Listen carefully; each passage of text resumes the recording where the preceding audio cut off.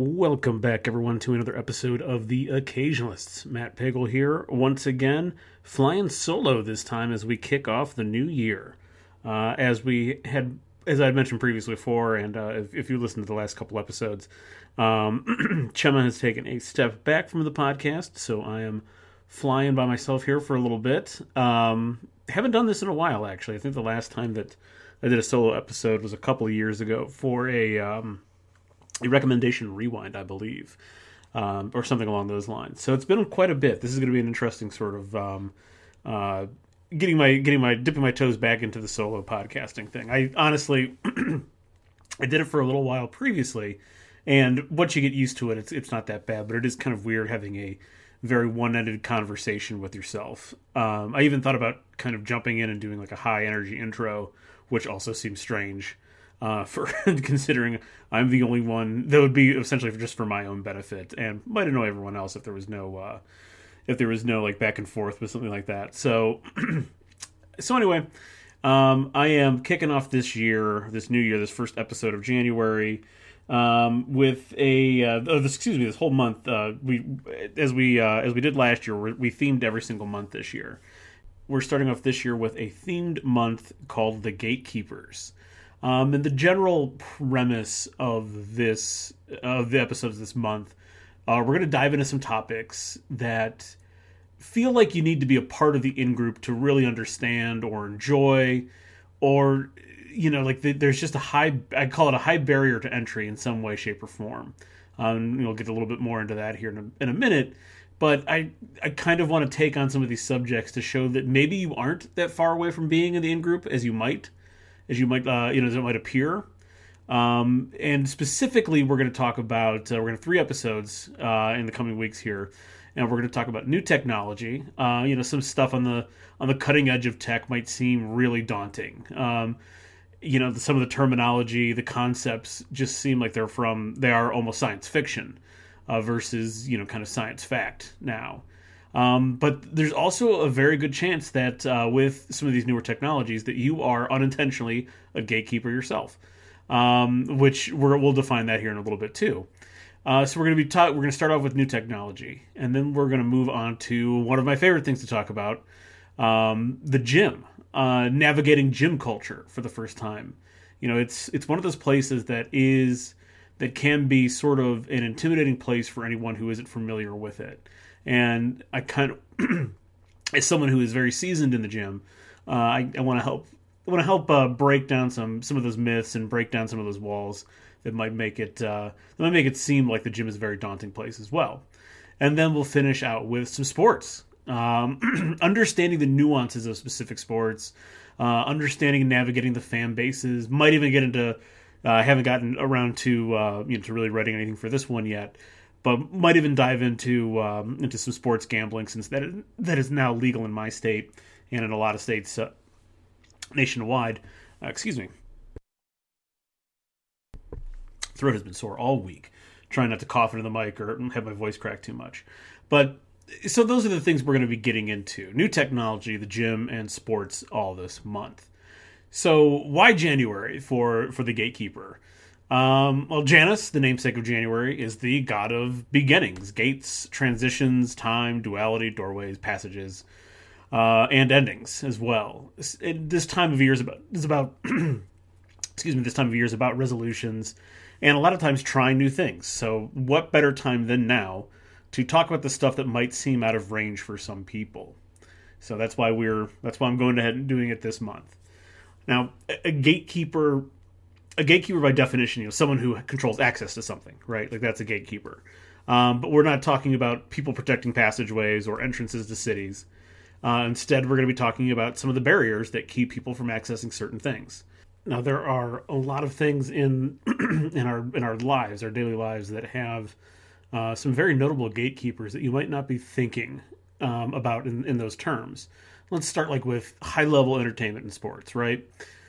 You can join a community theater if you want to, and probably get some kind of speaking role or something, at the theater company down the street, that a bunch of retirees have nothing better to do but to go act in plays and stuff like that. You can definitely walk in off the street and go act in that regard. But if you walked into a theater company in New York or Chicago or even Cleveland for that matter, you would not just land a role. There are a lot of hoops to jump through and people that need to clear you before you can get to that level. Talent agents, scouts, the directors, right? Directors of the shows, writers. There's a whole bunch of people that are keeping you out purposefully from just being able to go do something like that. When you think about sports, I think the easiest sort of way to think about this is think about baseball. And the multitude of gatekeepers you need to pass to get to a high level professionally. You have to play in high school. So, you have to make that high school team. You have to beat out other kids. The coach has to let you on the team in high school. Then from there, you have to be good enough to go on to college and play baseball, or be good enough right out of high school to skip college altogether, which is a whole other sort of pleasing a different set of gatekeepers. Then you need to go through 3 or 4 levels of minor leagues. And then before you even get to that point, the manager of the major league team needs to go, you know what, you're good enough for this team and you need to actually play. So there's a whole bunch of gatekeepers there. In a more practical level, for, the regular people like you and I, higher ed institutions, right? Grades are usually the ultimate factor for admissions into, a university or college, but admissions might pass you over for someone who's an equal with better extracurriculars, better references, more money, as it turns out in a lot of cases, or someone who's applying knows the right people. So that's one that's a little bit more practical and a little bit like easier to sort of understand.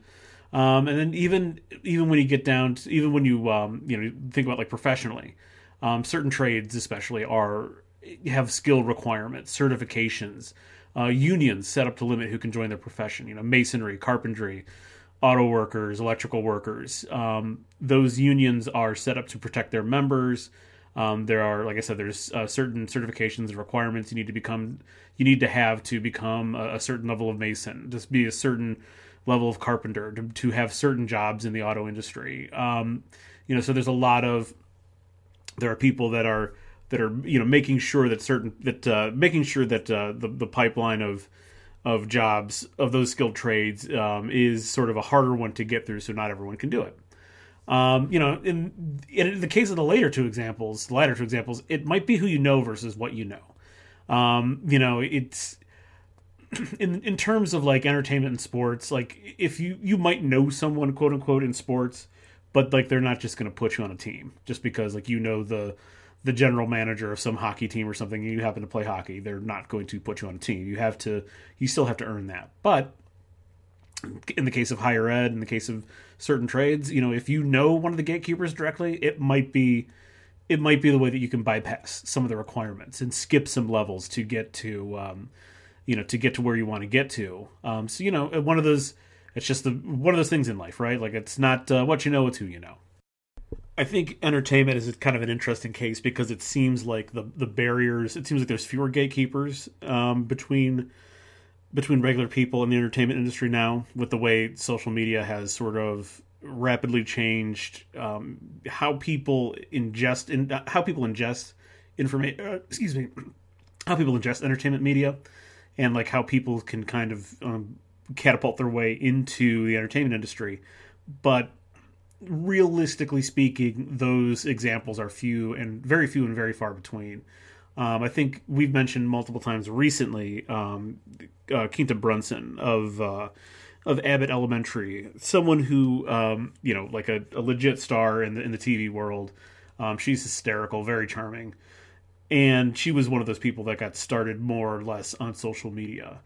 But those individuals are one in it's already a 1 in a million sort of shot to enter the entertainment industry. I suppose being a social media influencer of some variety, or having a good social media presence can kind of help up your odds a little bit, but there's still a lot of gatekeepers that make sure that the right people, or the people that work the best on camera, are still getting the best opportunities. And obviously, it's not too unlike the skilled trade unions and stuff. There are, in fact, entertainment unions that make sure that not just anyone can sort of walk in, be it the Screen Actors Guild, the Directors Guild. There are unions that make sure that certain people are kept out of this particular profession, and for good reason.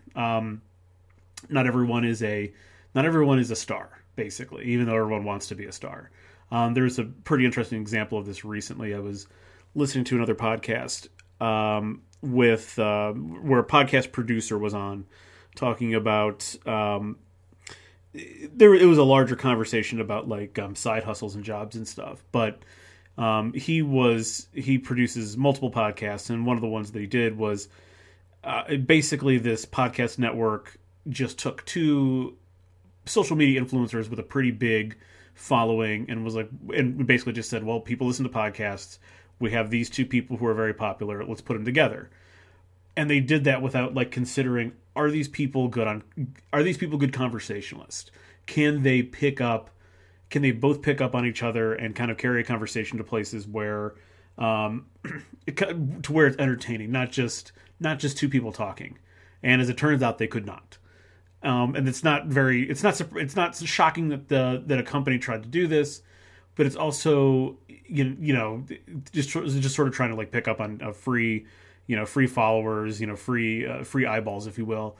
But it's also not surprising that something like this failed, because these people who are famous in their own way they were able to bypass the regular sort of vetting process, if you will, the regular gatekeeping process, without anyone having like tested them. And there's a reason why you have to go through some of these rigors to get to the level of being a podcast star or a TV star. There's a reason why it just doesn't happen overnight, because not everyone is good at it, and you need to find out if those people are good at it or not before you just hand them the keys to the kingdom, if you will. That was a little bit rambly. I apologize, but we'll be getting back on track here in a second. So I wanted to start with tech because it seems like the news around tech advancements moves real quickly, and it does. And with that speed also comes like the terminology and concepts that might seem completely foreign to the average person. So I wanted to start there because some of this is kind of confusing, and I'll go through some of that. But I also want to touch on some stuff that is not as confusing as you might think, and a lot of it just has to do with you sitting down and kind of fooling around with it, basically. And as I mentioned before, this is also where a lot of people my age, especially, are actually gatekeepers in this particular community, and we'll circle back to that. So I'll start off with a concept that is one of those concepts that you hear a lot about, that is in fact the barrier to entry is extraordinarily high. That the gatekeeping is almost done on its own, because it's not something that is it's not a field that is easy to get into. You've probably heard a lot about quantum computing recently. And what quantum computing basically is, it's a type of computing that uses quantum mechanical phenomenon to perform operations on data. So you have quantum bits or qubits that exist in multiple states simultaneously, and that allows a quantum computer to perform many calculations at once. Your phone or laptop, your desktop, whatever, uses bits, which are only in a single state, zeros or ones, right? You probably know that from computing. Qubits are both zeros and ones at the same time. This is like quantum superposition. And when you are in both states at the same time, you don't have to compute linearly. You can compute forward, backwards, up, down, left, right. If you were to put this on a graph, you could go in multiple directions with your computations. And because the state of qubits is, again, both things simultaneously, or multiple states simultaneously, quantum computers can solve problems much, much faster. Now, that's a lot to kind of like digest and think about. But again, it's just nothing that you really need to worry about right now. If you see one of these articles or you hear someone talking about it or whatever, not sure where you are. If people are just casually talking about quantum computing, you probably already work in that field. But if you happen to catch an article or something, or see something like that come across your Facebook feed, it's probably nothing you need to worry about, because these computers aren't usable by regular people yet. They are not how you think of a computer. They're not a laptop. They're not a phone. There's nothing, almost nothing recognizable about them. They're very experimental, very expensive. Most of them need to be super cooled by like these powerful coolant systems. Some of them they've gotten smaller, but some of them are as big as rooms, basically with the coolant systems and everything else. Honestly, it's kind of a throwback to the way old computers were. These giant machines, basically. This is, when you think of a quantum computer, think of more of a machine than a computer. And really, they're not like, it's not like you just type in, open up a screen and type in like, hey, figure out, decode the human genome for me real quick. The way that they kind of measure their performance is like solving very specific problems that only would be, that could only be figured out by this type of computing system. And for the most part, most of these computing systems only last for a few microseconds, and like some of the longer ones are like 90 microseconds in their computing, in their lifespan. Basically, it's not like they totally break down, like you have to throw everything away. And this is where you really get into some high barrier knowledge kind of stuff here. I mean, it's even stuff that I'm not like 100% honed in on, but it's not like you need to throw the computer out. It's just like you need to kind of start with a new. It's almost like you're putting a new chip in into your new some more RAM into your current computer. I'm not sure if that's an apt analogy right there, but it's not like you just have to throw these things out. But point being here, you probably won't need to learn how to use a quantum computing system in your lifetime. Maybe our kids will. Maybe the kids that are being born right now. One day they'll open up their computers and it'll be they'll have a quantum computing system at their fingertips. More than likely, that's not like there probably won't be a regular consumer application for these types of machines. More than likely, but you never know. At one point in time, there was no consumer application for what we think of computers as today. So that could possibly change. It's just very unlikely in the next, let's say, 50 years that something like that is going to roll off. There's going to be the Apple quantum computing system, the Apple quantum Mac or something. That's very unlikely. Now, while you might not need to know a ton about quantum computing systems, there is something that is already pushing its way into our everyday lives that would be helpful if you did know a few things about, and that is artificial intelligence, of course.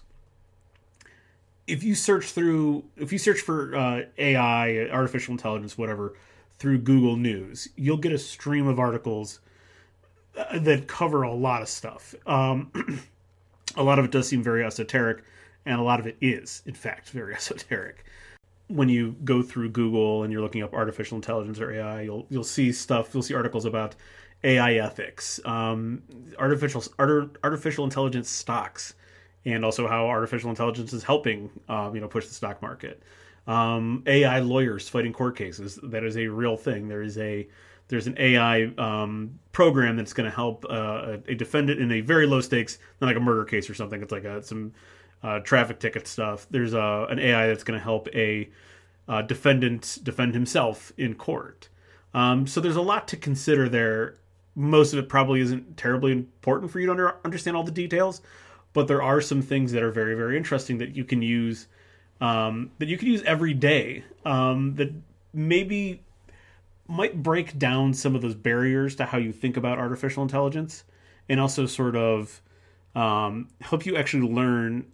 Some of these articles as you go through here are like, they almost sound like apocalyptic and like very ominous. There was an article up there about I can't remember if it was on Politico or where it was from, but the title of it was "Tracking the AI Apocalypse." There's all these other ominous things about deep fakes and just the nefarious ways that artificial intelligence can be used, and certainly there is that dark side of technology exists, right? Like for every advancement in technology, there's some sort of dark side underbelly that comes along with it.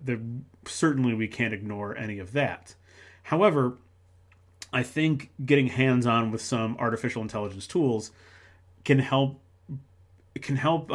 sort of lessen break down the barriers to, understanding them and using them, but also kind of like show you, quite frankly, like how far away we are from artificial intelligence being, used to blackmail celebrities and take over cryptocurrency exchanges and disrupt the world banking system. Like, we're, fire nuclear weapons or whatever. You can see in practice how very far away those capabilities are. And quite frankly, I don't think that they're ever, the idea of something like Skynet becoming a self-aware, artificial intelligence, that is just simply not a possibility.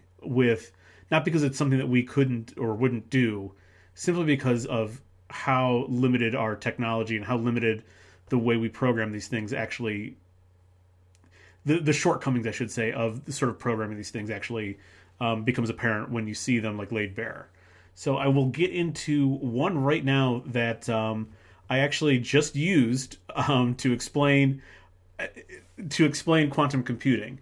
Now, it's quantum computing is something I already know a little bit about, but like it's one of those things that's hard to put directly into words. So I had someone else go ahead and do the words for me, and by someone else, I had an AI go ahead and write a brief summation for me that would explain quantum computing in more lay terms, than getting a little bit too deep into the terminology.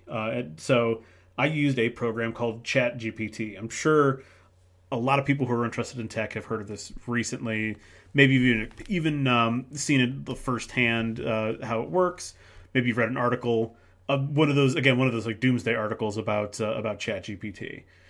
But I used it just to sort of give you a summation of what quantum computing is, and I actually asked ChatGPT to explain itself to you. I think that would actually be a little bit more useful than me trying to explain it to you. So I just asked it, can you briefly explain how you work? And this is what it responded with. I'm a computer program, also known as a machine learning model, that is trained on a large data set of text. I use this training data to learn patterns and relationships in the language, which allows me to generate responses to new inputs. When you ask me a question or give me a prompt, my software receives the input and processes it through several layers of algorithms called neural networks. These neural networks are inspired by the way the human brain works and are specifically designed to understand and generate natural language. The end goal is to produce an appropriate response or answer. My training data was huge and diverse, and during this process, I've been exposed to a lot of information, including general knowledge and specific domain knowledge, which allows me to provide you with a wide range of answers. However, my knowledge cutoff is a certain date, and I don't have the ability to browse the internet, so my answer may not be 100% up to date. Additionally, my training data may have bias and inaccuracies, so while I try to be helpful, I suggest to use my answers as a starting point and verify the information with credible sources. Thank you, ChatGPT, for explaining yourself. A lot of people my age maybe have dicked around with things like chatbots before. This is sort of like a very new generation of chatbots. It's significantly more sophisticated than the chatbots that we used to use. That basically were very low level, sort of guessing at what a appropriate response based on the word arrangement that we ask it. That's how old chatbots worked. I mean, obviously that's how all chatbots work. But this one isn't just sort of guessing as to what word is going to fill in. This one is using a little bit more context and pulling from a larger knowledge base to formulate answers, and using, as it says, it uses algorithms to sort of make the language a little bit more fluid and natural seeming, which it definitely does. I remember some of the old chatbots sticking around with them, and they're very stilted. And sometimes you just would get like a sentence that, while grammatically correct and while it makes sense, it just doesn't make sense in any context. And in all my time dicking around with ChatGPT, I have yet to really come across anything that really stood out as being like wildly out of place. So, for example, I just asked ChatGPT what separates you from other chatbots, and it gave me a few paragraphs here, but I'll cut to the two most important ones right in the middle here. Some other chatbots are rule-based, which means they are designed to respond to specific keywords or patterns in the input. Basically they're looking for the way that you ask a question. They're sort of guessing. They're just guessing on what would satisfy that particular pattern, like what would make the most sense. So let me start over there. Some of the chatbots are rule-based, which means they are designed to respond to specific keywords or patterns in the input, and their answers are generated based on a set of predefined rules. These chatbots can be helpful for simple tasks, but they are limited in their ability to understand and respond to more complex and nuanced inputs. Others might be based on simpler machine learning algorithms. These chatbots may not have been trained on as much data, and they might not understand the context as well as I do. Interesting that it also refers to itself as I. Other chatbots definitely would not. So, again, while this seems like really... while this does seem to be like kind of complex, think about it this way. When you ask your Amazon Alexa, Google Home device, whatever, some of your smart home devices, how many times do you ask a question and that question doesn't get answered? It's quite a bit, right? Like, you ask your Alexa what the temperature is, how old some celebrity's birthday is, what day did Cal Ripken break the consecutive games played record. It's really good with that. Ask it to do something where it has to think, and it struggles with that. And it gives you the best answer it can get based off of, as ChatGPT pointed out here, it gives you the best answer it can based on specific keywords or patterns in the input and text generated answers and text generated on a set of predefined rules, based on a set of predefined rules. So that's how like your Amazon Alexa works. That's how like your most voice assistants works. Whereas this is significantly different. And I'll go through another prompt here real quickly to sort of prove that it's doing something different than just kind of responding to your responding in a very basic way to a question. I'm asking ChatGPT an opinion question, and if you were to ask the same question of your Alexa or whatever other device, your smart speaker device, you're not going to get anything this deep. Now, I will say it doesn't actually answer a question simply because this can't form a specific opinion, but it does give you ammunition, at least, for some kind of debate. So I asked it, is Michael Jordan better than LeBron James? And if you listen to our podcast enough, you know that Chum and I used to bring that up quite a bit. It's one of those tired arguments that it's to me, it's a simpleton argument, but whatever. We'll use it for an example here. So is Michael Jordan better than LeBron James? And here's the answer. The question of whether Michael Jordan and LeBron James is the better basketball player is a highly debated topic among fans and analysts. Both players are considered among the greatest players of all time, and they have achieved a high level of success throughout their careers. Michael Jordan is considered one of the greatest scorers in NBA history and won 6 NBA championships with the Chicago Bulls in the 1990s. He was also a 5-time MVP, 10-time scoring champion, and 14-time All-Star. He had scoring talent, he was a great defender, an excellent leader, and had a competitive drive that led him to 6 championship rings. When was the last time your Alexa said that to you? LeBron James is considered one of the greatest all-around players in NBA history. He has won 4 NBA championships and 4 NBA MVP awards. He's an 18-time All-Star, 4-time MVP, 2-time Olympic gold medalist, and he holds many other records and distinctions. He is known for his physicality, his vision, his passing skills, and his leadership. Ultimately, it's a matter of opinion. Both players have different skill sets, playing styles, and have different kinds of careers. Michael Jordan's era was different from LeBron James's era in the way the game was played and the way the league was. It's difficult to make a definitive comparison between players from different eras, as the game and the league have changed in many ways over time. That is not a response that you'll get from your Alexa. If you ask that question, go ahead, do it right now. Ask Siri. In fact, I actually might do that here in a second, and you'll get a very generic sort of, here's the information that I have on LeBron James. Let's try this here. Okay, hopefully you can hear all this. Hey Siri, who is the better basketball player, Michael Jordan or LeBron James? Okay, I found this on the web for who is the better basketball player, Michael Jordan or LeBron James. Check it out. And that's where your voice assistant like Siri sort of has its limitations, right? It's not going to form an opinion or even give you some, even give you sort of a reason why, right? Like, sure, Siri's going to bring up some websites or whatever for you to look at, but in the course of just in this prompt that I gave to ChatGPT, I got something that I can immediately talk about with, if I wanted to debate the subject with someone. I do not. But if you wanted to, if you think that Michael Jordan's the better option, you can talk about his 6 NBA championships that was brought up here. Even the things that do sort of define the differences between them. Michael Jordan was a better scorer, great defender, excellent leader, and he has that like insane competitive drive that he is noted for. Like those are things that pop up right away, right? And then you get down to LeBron James, all of the sort of the accolades that he's racked up in basically an unprecedented career. 18-time All-Star, 2-time gold medalist, his physical size, court vision, passing skills, all those things that most big men don't, I shouldn't say most, but very, very rare even for, a big man like LeBron James to have those passing skills and the court vision.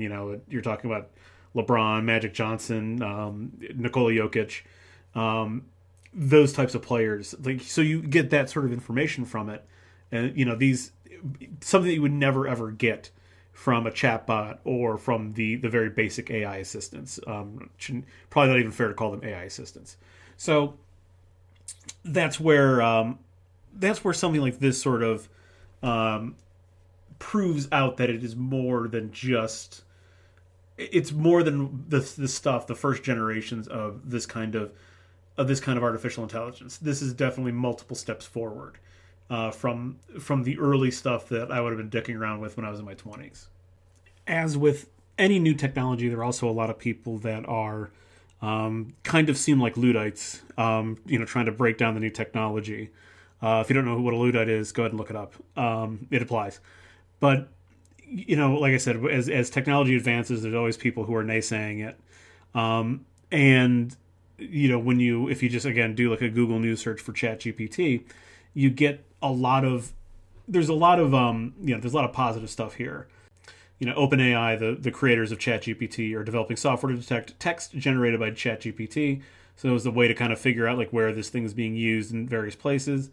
Let's see here. There's Microsoft, closing a deal to obviously use ChatGPT's code to do whatever. Who knows? There's stuff about like its improved accuracy. It's been updated multiple times since its beta launch. There's just like if you look it up, there's a lot of like, I don't call it positive, but there's just general news about like where it's where it's being utilized. But in this string of articles, you get a lot of cyber criminals are using ChatGPT to create malware. ChatGPT, a threat to higher education. ChatGPT writes convincing scientific abstracts that fool scientists. New York City Department of Education bans ChatGPT. Law professors feared ChatGPT's rise. ChatGPT, educational friend or foe.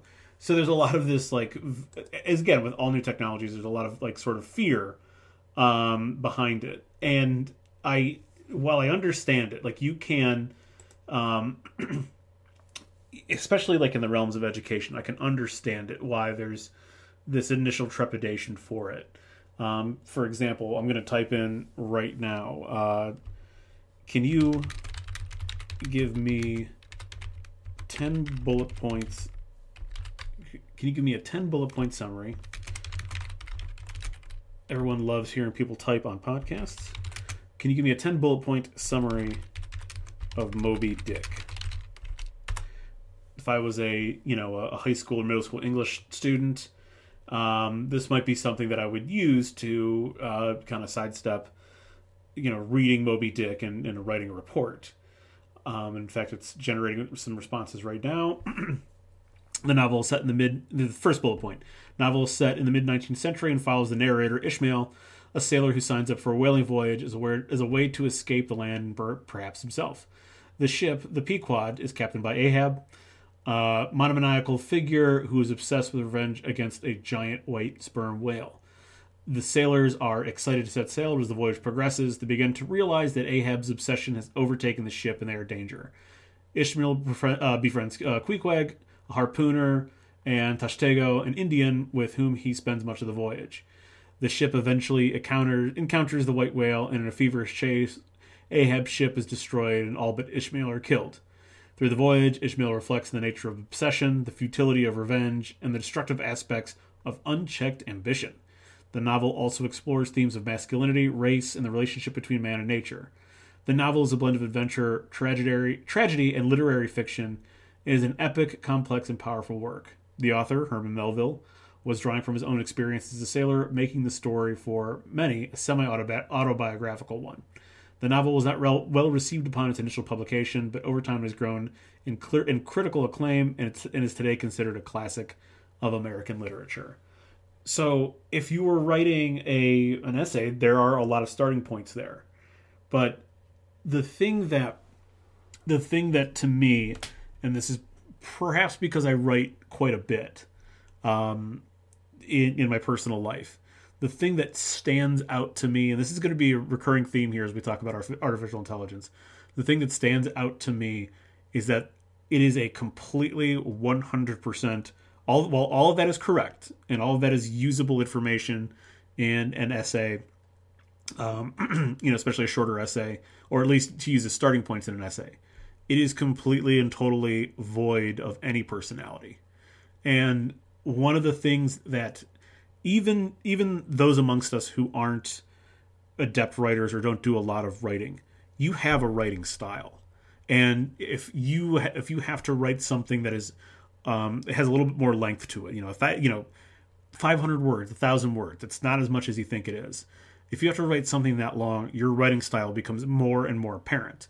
Whether it's certain turns of phrase that you prefer, whether it's certain arrangements, sentence arrangements. There is just every single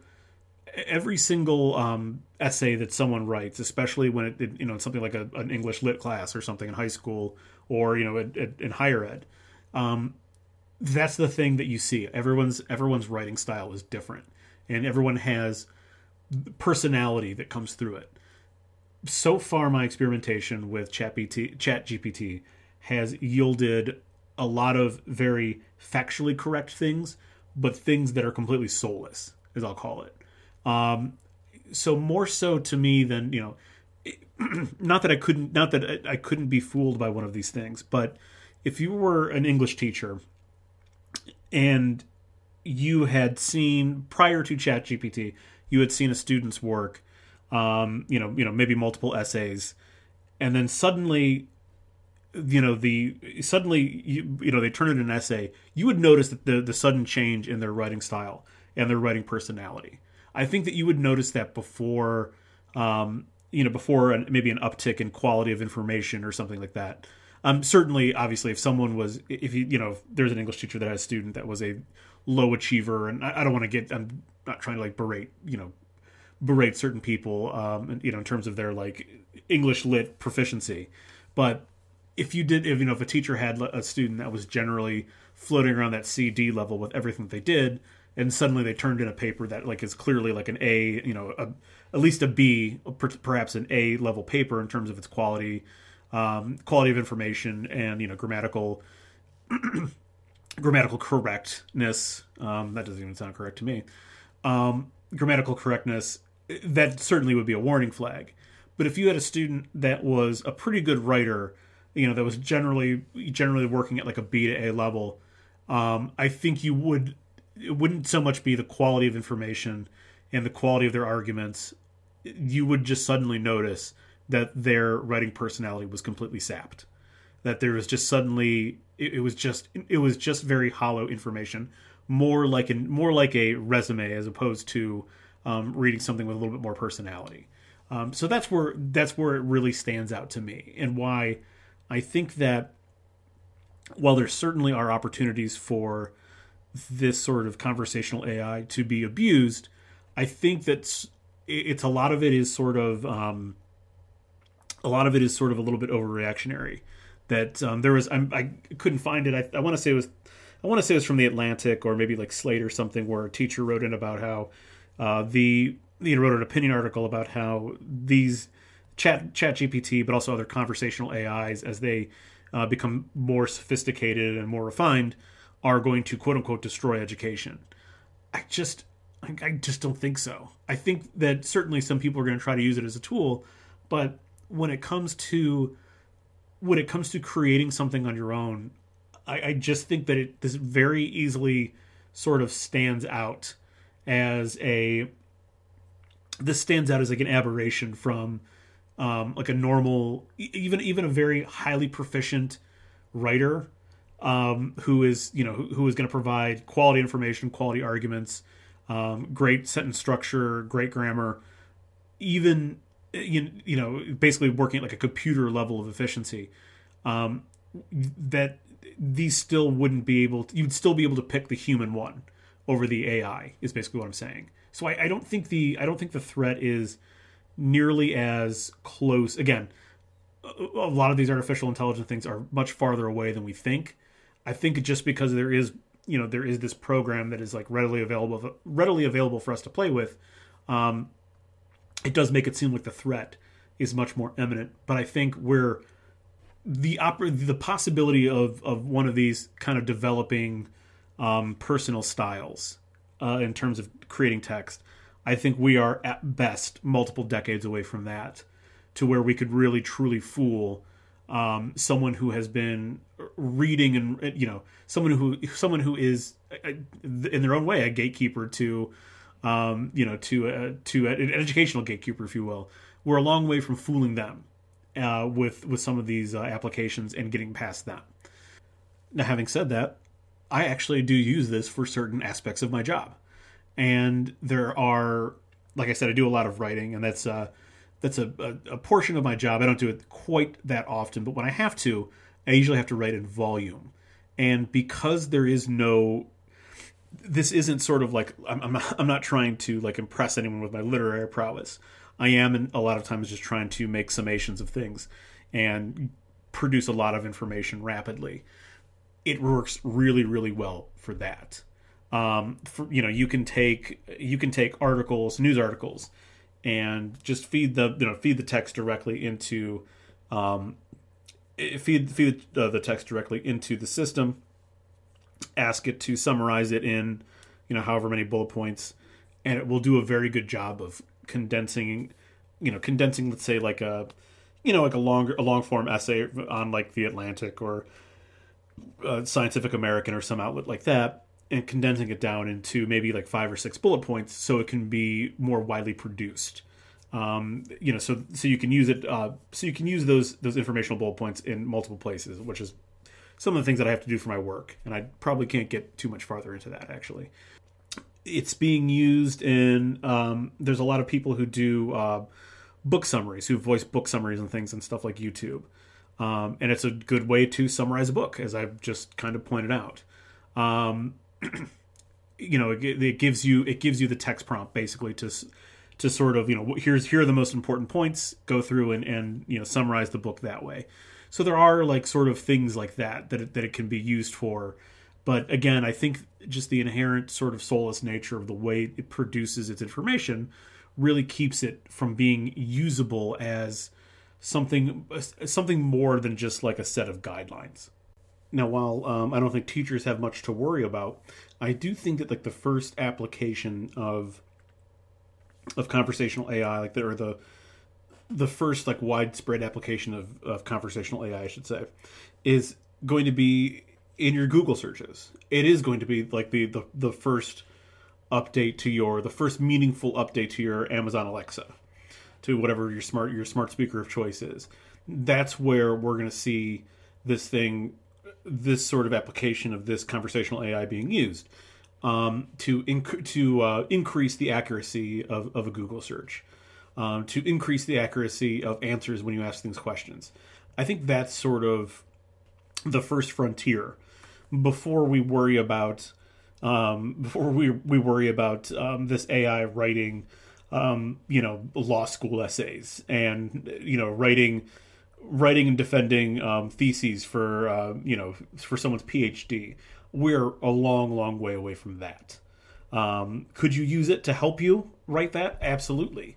But I feel like just the way it is right now, even if you use it to help you with information, you still have to do 99% of the lifting, basically. It might help that 1% might help spur ideas, might help spur new thoughts, and bring you across the finish line.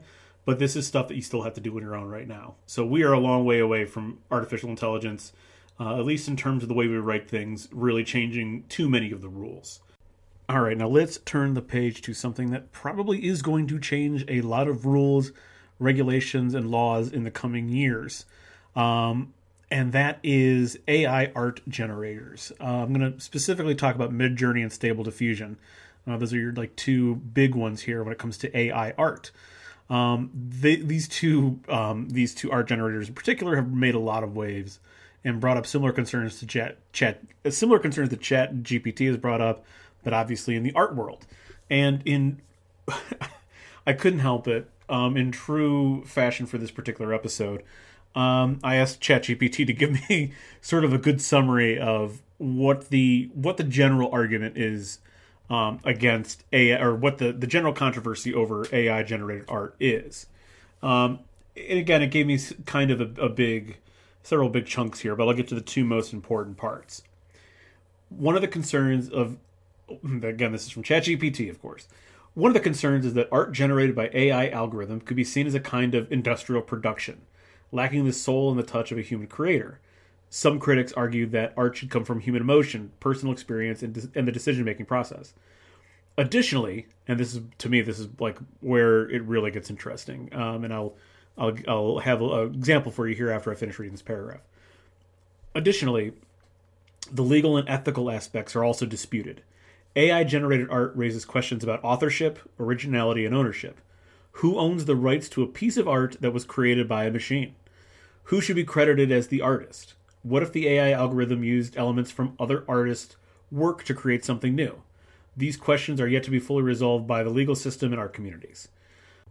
All of this is very interesting. While I think that ChatGPT is quite a ways away from really disrupting a lot in the educational world, it's very obvious that Midjourney and Stable Diffusion are already causing waves and causing disruption in the art world. To circle back to that last paragraph, talking about the authorship and utilizing other artist style. There's I'm looking at an article here on Ars Technica, and the title of the article is "Have AI image generators assimilated your art? A new tool lets you check," and that is because the way these artificial intelligence works, be they text, be they AI art or image generators, they have to be fed information first, right? Like they need a knowledge base so they can then reproduce particular styles. I don't know if anyone remembers like the first generation of these AI art generators, a lot of times you would see a lot of dogs in the art, depending on like they were very, very rough, and they were almost like very psychedelic, trippy kind of pieces of generated art. And a lot of times you would see like dogs appear in the patterns, sometimes like inside the patterns of a picture, like it'd be a picture of a human being or something, and you'd recognize like multiple like dog faces in the face of a human being, or something, honestly, something equally strange.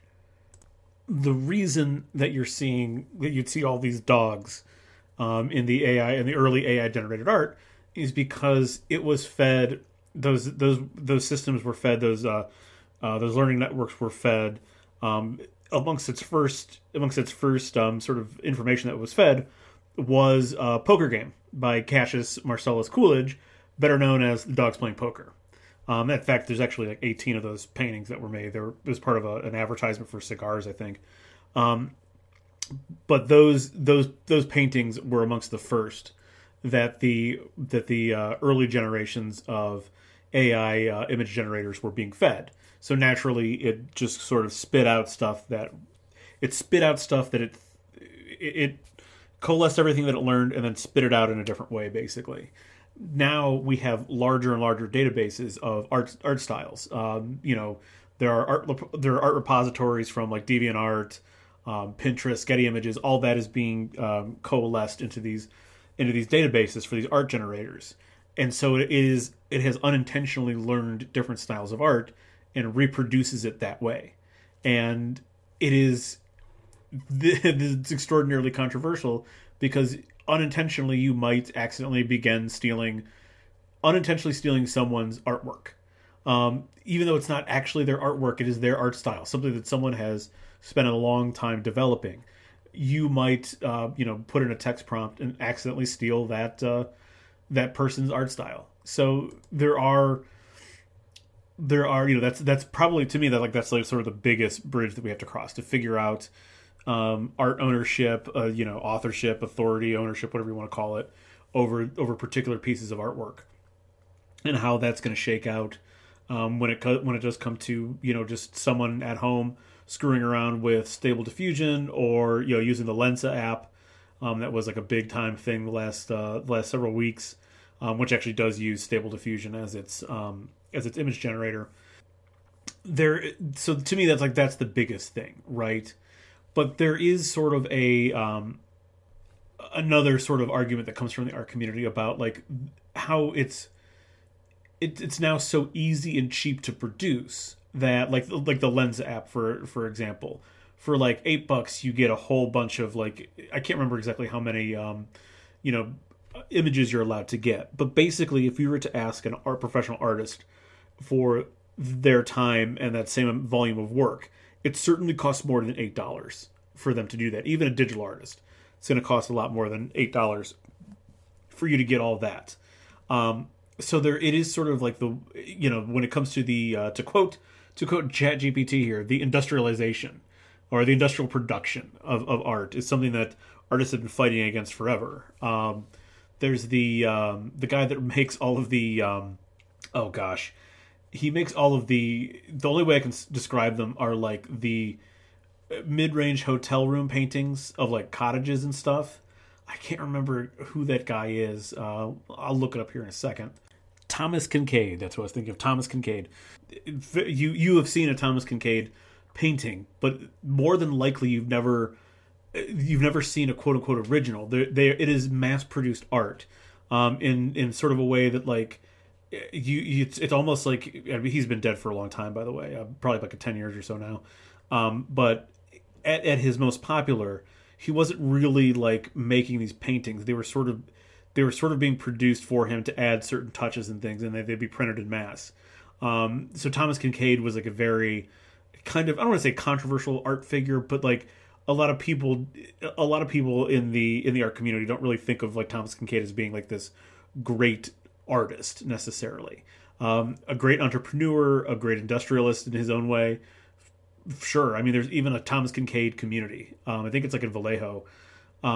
There's like a suburb of Vallejo that is like, it looks like a Thomas Kincaid painting.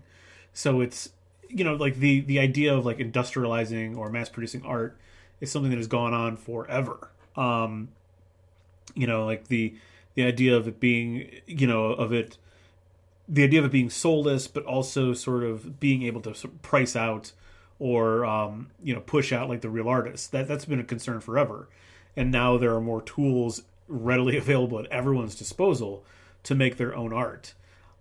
So you can see where these concerns, you can definitely see where these concerns come from, and it's very, very understandable.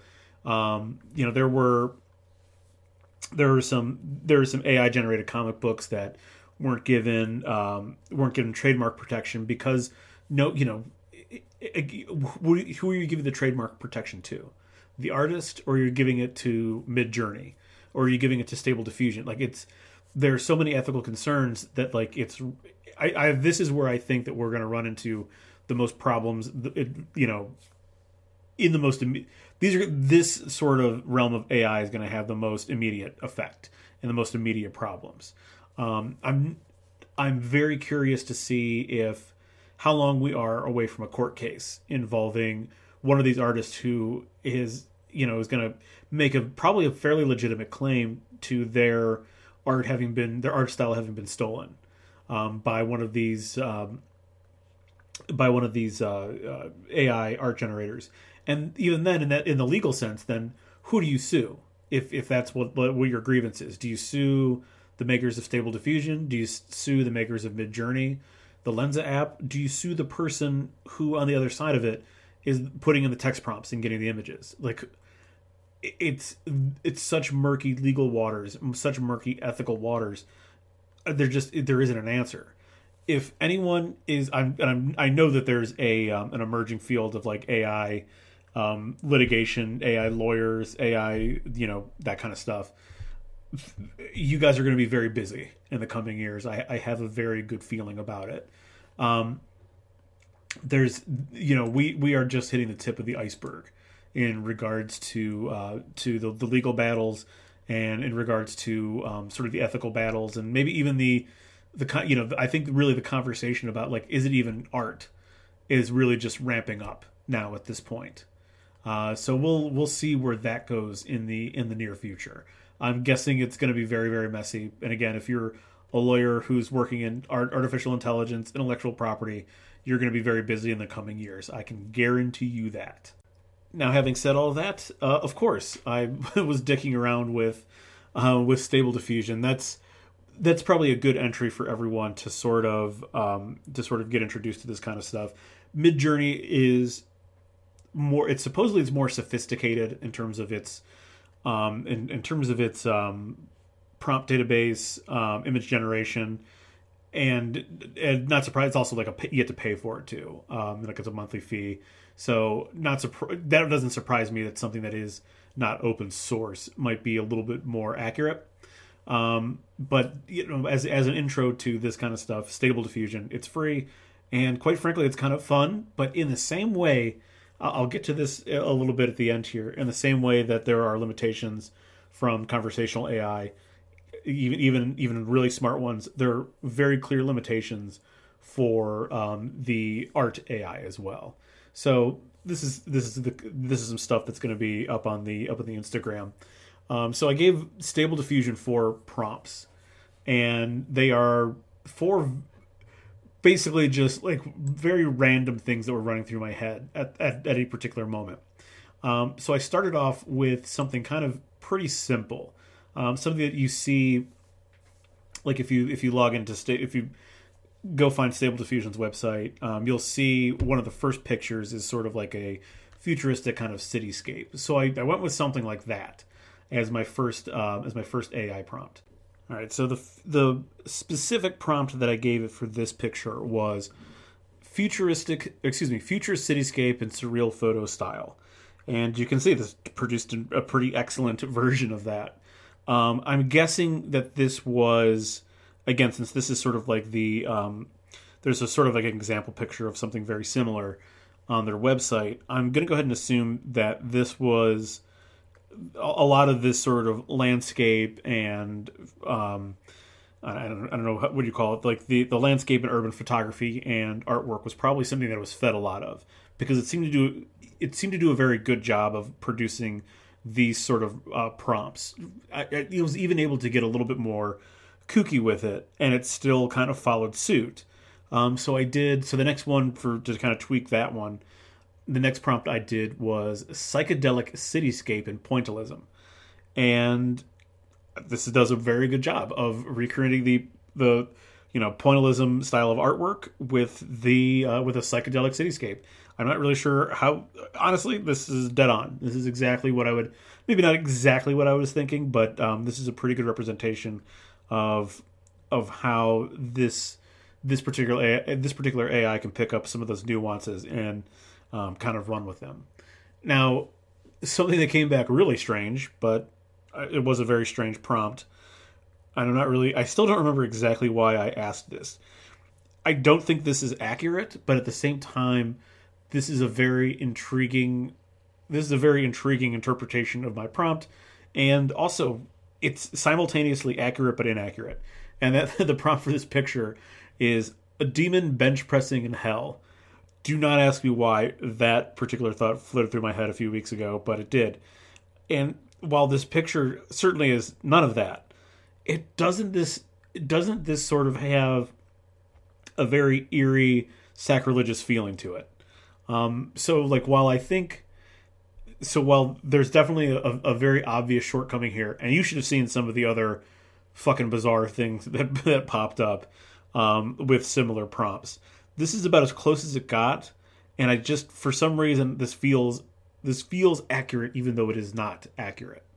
And then I'm going to put all of these in like to one sort of grouping here. I did 1980. My next prompt here was 1980s horror movie posters in neon, and I got four very interesting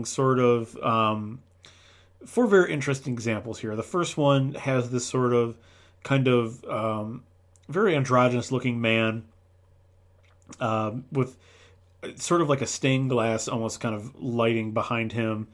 Looks very much like Julian Sands, honestly, who's like a noted horror movie villain, and usually kind of plays a bad guy, and did for most of the 80s and 90s in what movies was Julian Sands?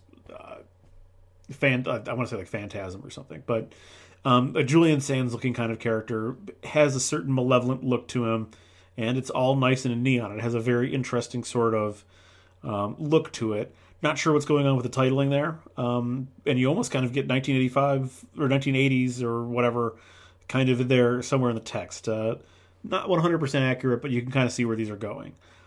The next one, I love this one because it has this very this is the one with there's like two very visible faces and sort of like, I don't know, like some kind of like creature face or something in the middle of them, and it kind of feels like a foreign movie poster, with all the writing being kind of unintelligible, but it does kind of look like it's vaguely Cyrillic or something. So I can almost see this one being like a Russian horror movie poster, or a horror movie poster from a movie that was produced in like the Ukraine or something. I love this one. This one has a floating skull over a city, over a neon cityscape. The skull's kind of cool, even though you don't like see all of it, and it has just this very, I don't like it. The text, the visible text, "Did a Craven," almost feels like we were getting there somewhere with like a tagline, right? Like it feels like we're getting pretty close. I kind of like this one. It's very kooky. The eeriest one, however, is this last one of this, like, I don't know, this ghastly demon boy with bizarre eyes and like this, missing a nose, like the nose cavity's open, no teeth, this awful look on his face. There's like vague sort of writing around him. It almost, if you kind of squint and look hard enough at it, it almost looks like it's like the neon outline of like a heart, and not like a romantic heart, like a more medical textbook kind of drawing of a heart. Is almost kind of what it looks like his head is in. This one's definitely the creepiest one to me. I kind of like this one a lot. But you can see where the limitations for this are, right? Like, it gets close, but it doesn't quite get to... Yeah, I guess you have to... That's one of those things you have to find where the sweet spot is. And it seems like if you were to do cityscapes and landscapes and stuff like that, it gets really close. When you really start to get specific with an idea, a 1980s horror movie poster in neon, it gets there, but it's not quite there. I've also these were also much shorter prompts. I didn't give it as much information to work with. That was kind of on purpose, but you can kind of see where like the limitations are for this. However, there's a very good chance that in all of those photos that I just showed you, there's a very good chance that one of those is someone's photography style. One of those is someone's art style. It's very, very possible that I might have unintentionally stolen someone's work without even having ever seen it before. So I think, again, I'm kind of beating the dead horse here. I think this is the emerging technology that is the emerging technology in AI that is sort of going to cause the most controversy. It is artists, and understandably so, artists take this shit very, very seriously. Art is even professional artists who are making money off of their artwork. It's still very personal to them. It's not like no one gets into painting because they think it's going to make them a lot of money. They're in it because they enjoy it, and it's something that comes from, comes from their personality, their emotions, their experiences. And these AI art generators just sort of rip out all of that and reproduce it. The good news is, if you spend enough time kind of screwing around with these things, the good news for artists is that a lot of these just fucking miss. Some of the nightmare fuel that gets produced when you ask it to, like, I wish I knew why I was on the demon bench pressing, because there were some other like workout related images, and boy, they were like arms being bent back at weird angles while they're holding weights, muscles that don't exist on the human body appearing, people with multiple like heads with multiple faces in them. These are very inaccurate in many ways. There's I guess that's, you could actually kind of argue that's an inherent sort of art style. Not thinking about like some, the way like certain cartoons look. They don't all look the same. Some of them have styles that almost seem sloppy compared to others. Like the hyper real cartoons versus something like I don't know, something like The Critic that has like like where people don't really look like people. The Simpsons, people don't really look like people necessarily. So I guess kind of inherently there's like an unintentional art style in the inaccuracy of something like Stable Diffusion or Midjourney. But there is, there's definitely like a lot of shortcomings when it comes to sort of producing your own art. But hey, go play around with it. See what you can create. See what you can produce. It's I'll hopefully, I was screwing around with it for some other purposes that are going to be apparent later. Hopefully, I can get it sort of refined to create something that's going to be pretty funny. But it's been quite the journey trying to get this thing to sort of be accurate to what I'm thinking. So it is, while it is still far away from, we're still far away from like a Mid-Journey or Stable Diffusion, from creating its own, having someone create like a beginning to end, coherent, incredible, like world-breaking comic book. We're not far off from that being a real reality. We're not that far away.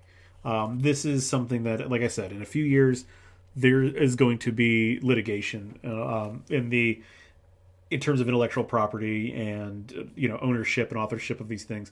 There's definitely going to be a lot of litigation coming soon to a courtroom near you.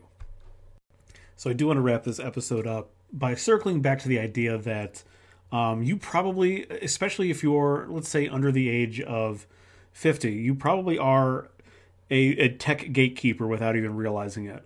And this is something that a lot of us have dealt with. And that is helping our parents with their technology and helping them figure out their phones, their laptops, their iPads, their smart TVs, whatever it is. We've all been there and done that. And we are unintentionally, people, especially my age, who kind of grew up, who I'm a little bit different in that, like, I had a computer when I was like very, very young. So like I've been using computers for quite a long time, but people my age have, generally speaking, spent most of their lives using computers, using cell phones, using sort of these everyday tech items that really didn't come into our parents' lives until they themselves were, in their, perhaps mid-30s or even like early 40s. So we are sort of the knowledge, we are sort of the knowledge standard when it comes to this kind of stuff. And again, we all have experiences helping our parents out with this.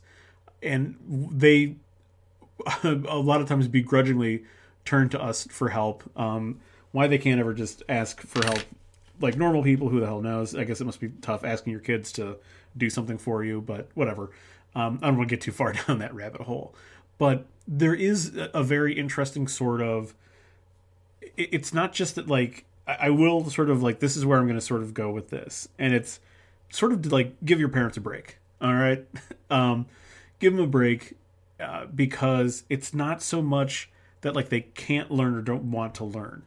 It's that again, like they haven't had this technology, they haven't had the same fluency with this technology the way that I have, and certainly people younger than me have had, since, again, since like I was like 6 years old when we had a computer, and I've had one ever since. So that's, almost 33 years of my life.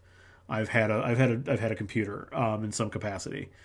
I've had a cell phone since I was 17, I think, which honestly, that there's probably young people who have beaten me by a lot on that. But cell phones also were not. That was an actual cell phone, not a smartphone. So it was, that basically everyone who's under the age of 20 has had a computer in their hand probably since they were like 10 years old. Anyway, getting a little off track here.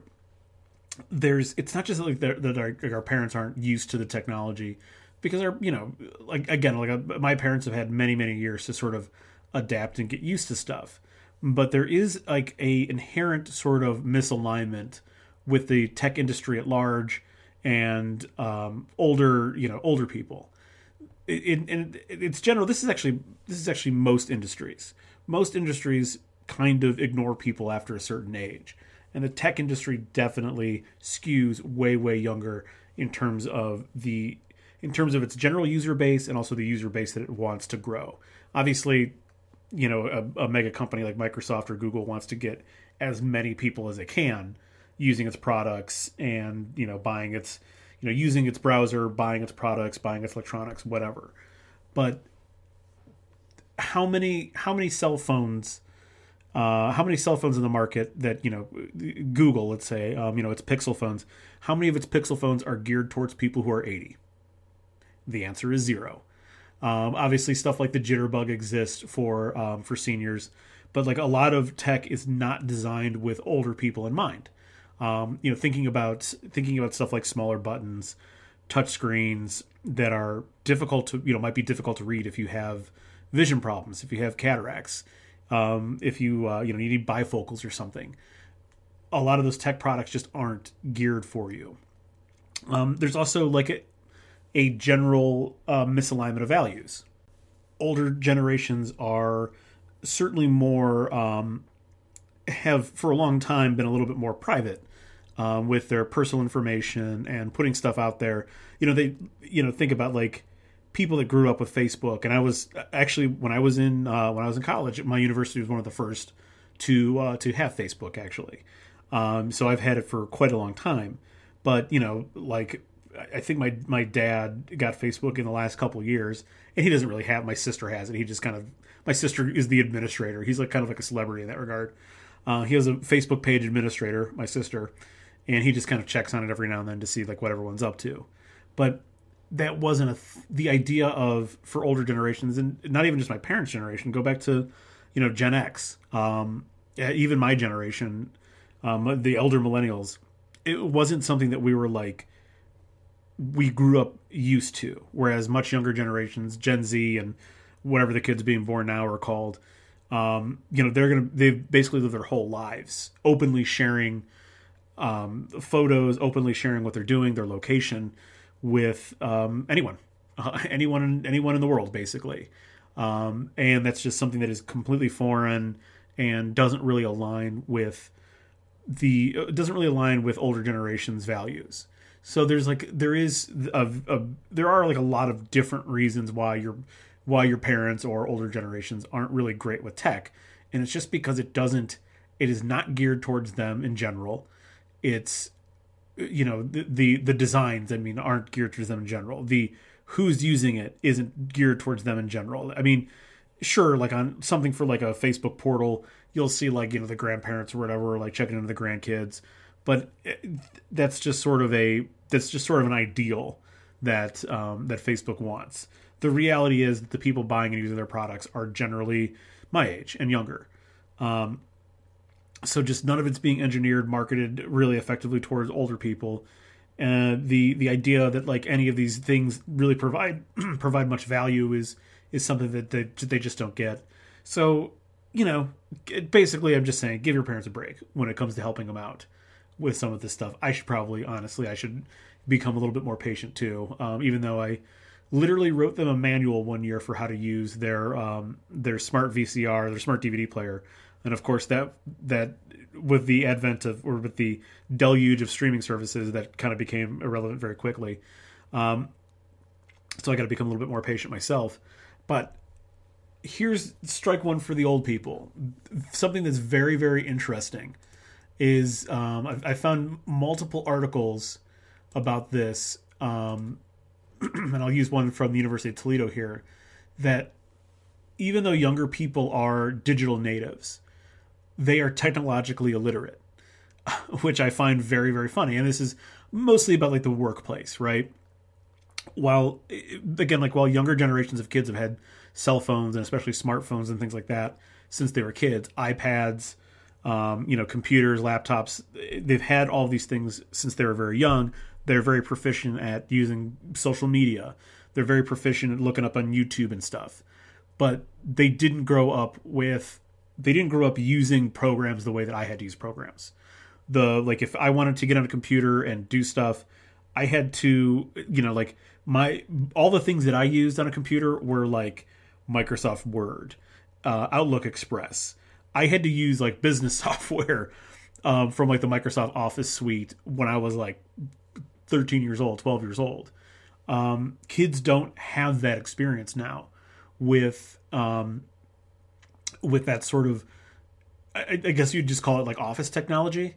So like in the workplace, there's a whole younger generation of kids who really have never used stuff like, have never used like a more sophisticated email client, have never had to use some of the other office and workplace software that is very that's very prevalent. I'm going to read a little excerpt here from this article, again from the University of Toledo.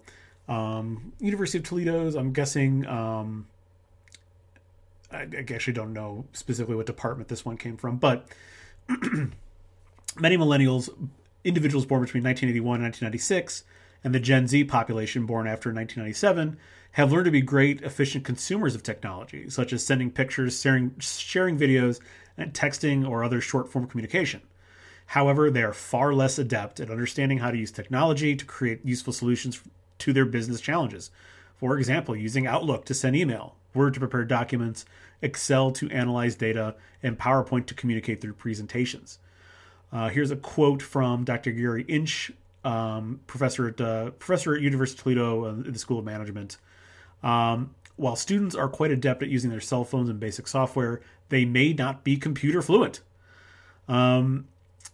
Moving on here, the other issue is that middle and high school students mostly use Google Chromebooks, Google Docs, and Gmail before college. I think this is, again, Dr. Inch here continuing. Those students are learning skills that are not relevant in the business world. Microsoft Office is one of the most desired skills by hiring managers. Most corporations do not run off of Chrome OS. They do not create reports in Google Docs, nor do they begin boardroom presentations on a Google slide. In fact, recent research has shown that only 15 companies listed in the S&P 500 are using Google's productivity suite. So shame on you, young people, for not helping your old parents post on Facebook, because apparently you motherfuckers don't even know how to use Microsoft Office. So don't be too high and mighty when it comes to not having someone in your family not having complete mastery of the tech world, because there's a very good chance that you might not either. So despite all your knowledge in posting TikToks and posting on Instagram. All right, that does it for my first solo venture in quite a while. I know that was a bit rambly, and I'm going to have to do quite a bit of editing to make this thing sound fucking normal. But it was definitely interesting, kind of fun having just sort of a one-way conversation, or I guess a duologue with myself almost. But I will be back next week as we are going to tackle the gym and gym culture and all that goes along with that, and how we can break down those barriers to get more people in the gym. Until next week, thanks for downloading, streaming, and we will see you again soon.